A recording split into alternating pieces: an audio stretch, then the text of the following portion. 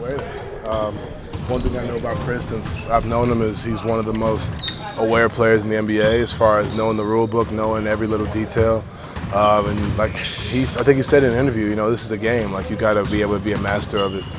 I mean, it's kind of like one of those like annoying things, but like the annoyingly right things, And like I say, you do anything it takes to win, And he's in an environment now where it's obviously a little bit different than when it's in Houston and in LA where they were playing. So now he's trying to teach guys, like Shea, he's trying to teach guys to know the game and know what everything that comes with it.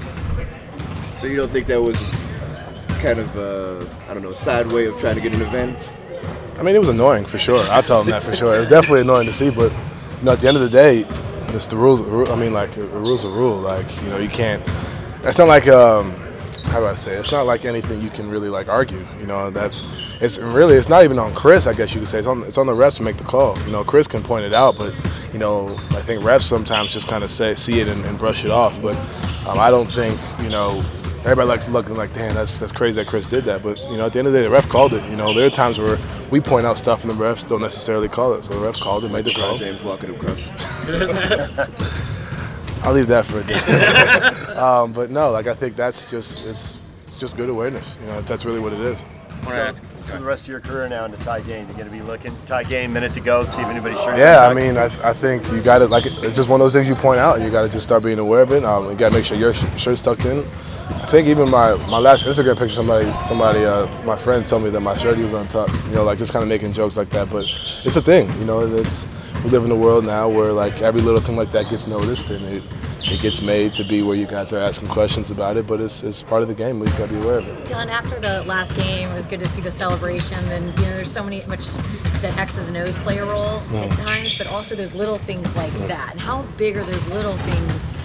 I think it's huge. I think it goes a long way with each player and each team. I think, being able to get Jeff with the water, I think it just creates an environment. We came in, I think, in shoot around, you could feel the vibe. Like he came in probably the most geeked up out of anybody, just kind of ready to go and ready to get out there and play. And, just being able to have a guy like that, play so well. And, we won the game, obviously. And just being able to come out with a win and just have everybody feel the way we did. You miss that feeling after going through the stretch we did. So how do you keep that consistent and keep that going? Remember what it takes. Not every game is going to be like that where we're all sitting, the stars are pretty much sitting for the last 6-7 minutes of the game, but there are going to be games where it's going to be tough, but keep fighting.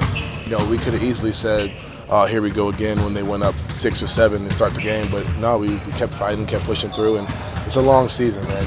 When you have vets like Jeff, Mike, Ed, Emmanuel, you have vets like that who've been through teams like this and realize what we have here.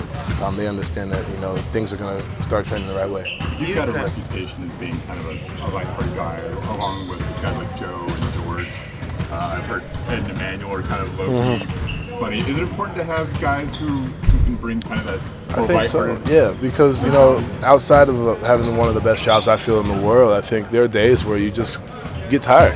You get this like when you have a streak like the way we did, and things kind of start to loom over your head, and it's natural. It's the human element of life, but when you have guys, I think George, George deserves the biggest credit for that for sure. I think he's a guy. I haven't seen him have a bad day in my 3 years, and he's a guy that's always talking. Like yesterday we were playing. I don't know if you guys were here for that. We were playing pickup or whatever, and I think just to be able to talk smack, talk junk, had me on the sideline going crazy. Just continuing to keep that vibe. Understanding, like you said, it's a long season.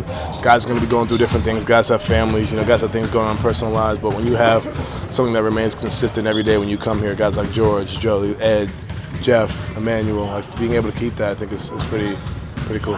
Are you able to take things from Joe Ingles' pick and roll game, and if so, what?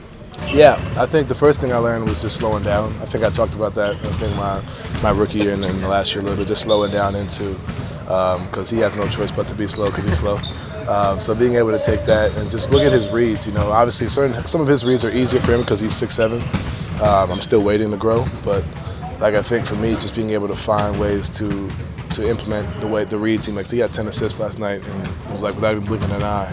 So being able to make the simple reads that opened up his game for sure. He's got that pass fake going on. Is that something that you'd ever want to add to your game? I can't even figure out the steps. I'm still trying to figure out the steps to do it, but just like little things like that though. For me, the sneak layup that I had the other day. I think that's something I haven't done at all probably in my career. You know, just being able to continue to implement stuff like that into my game for sure. What about E from last game, the 7 assists, and what do you see from him? The bench really came out last game. Manuel had 7 assists. See, I didn't even know that.